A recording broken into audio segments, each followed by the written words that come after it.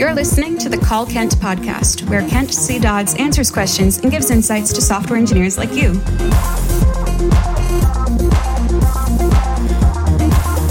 Now, let's hear the call.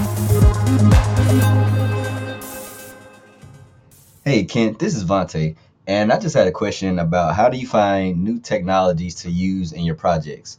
Is it you run into an issue and then you go looking for what solutions that could be out there for your problem? Or is it more so that you hear about a certain technology, you do some research on it, and then want to incorporate it into your projects?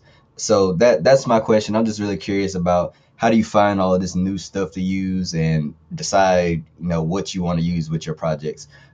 Big fan, and thanks for answering.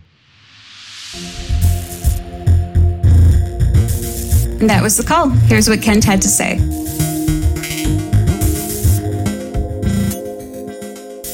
Hey, Vontae, it's awesome to hear from you. So this is a great question. Years ago, I gave a talk called 0 to 60 in Software Development, how to jumpstart your career. And I'll add a link to that in the description here.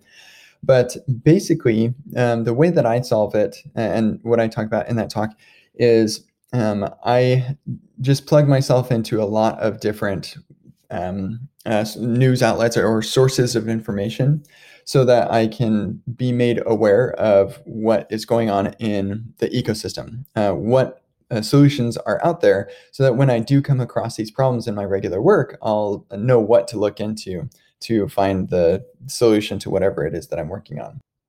And yeah, I think that's about it. So plugging into Twitter, I've got some newsletters, podcasts, and things like that. And then when I run into a particular problem, I will at least have some exposure into what options are available to me. On top of that, also like being involved in communities like the Discord, it can be really helpful for when you're facing a problem. You say, what do people do when they face problems like this? So anyway, I hope that is helpful, Vontae. Hope you have an awesome day, and we'll see you later. Bye. This has been the Call Kent podcast. Learn more about Kent at kentcdodds.com and get your own questions answered at kentcdodds.com/calls.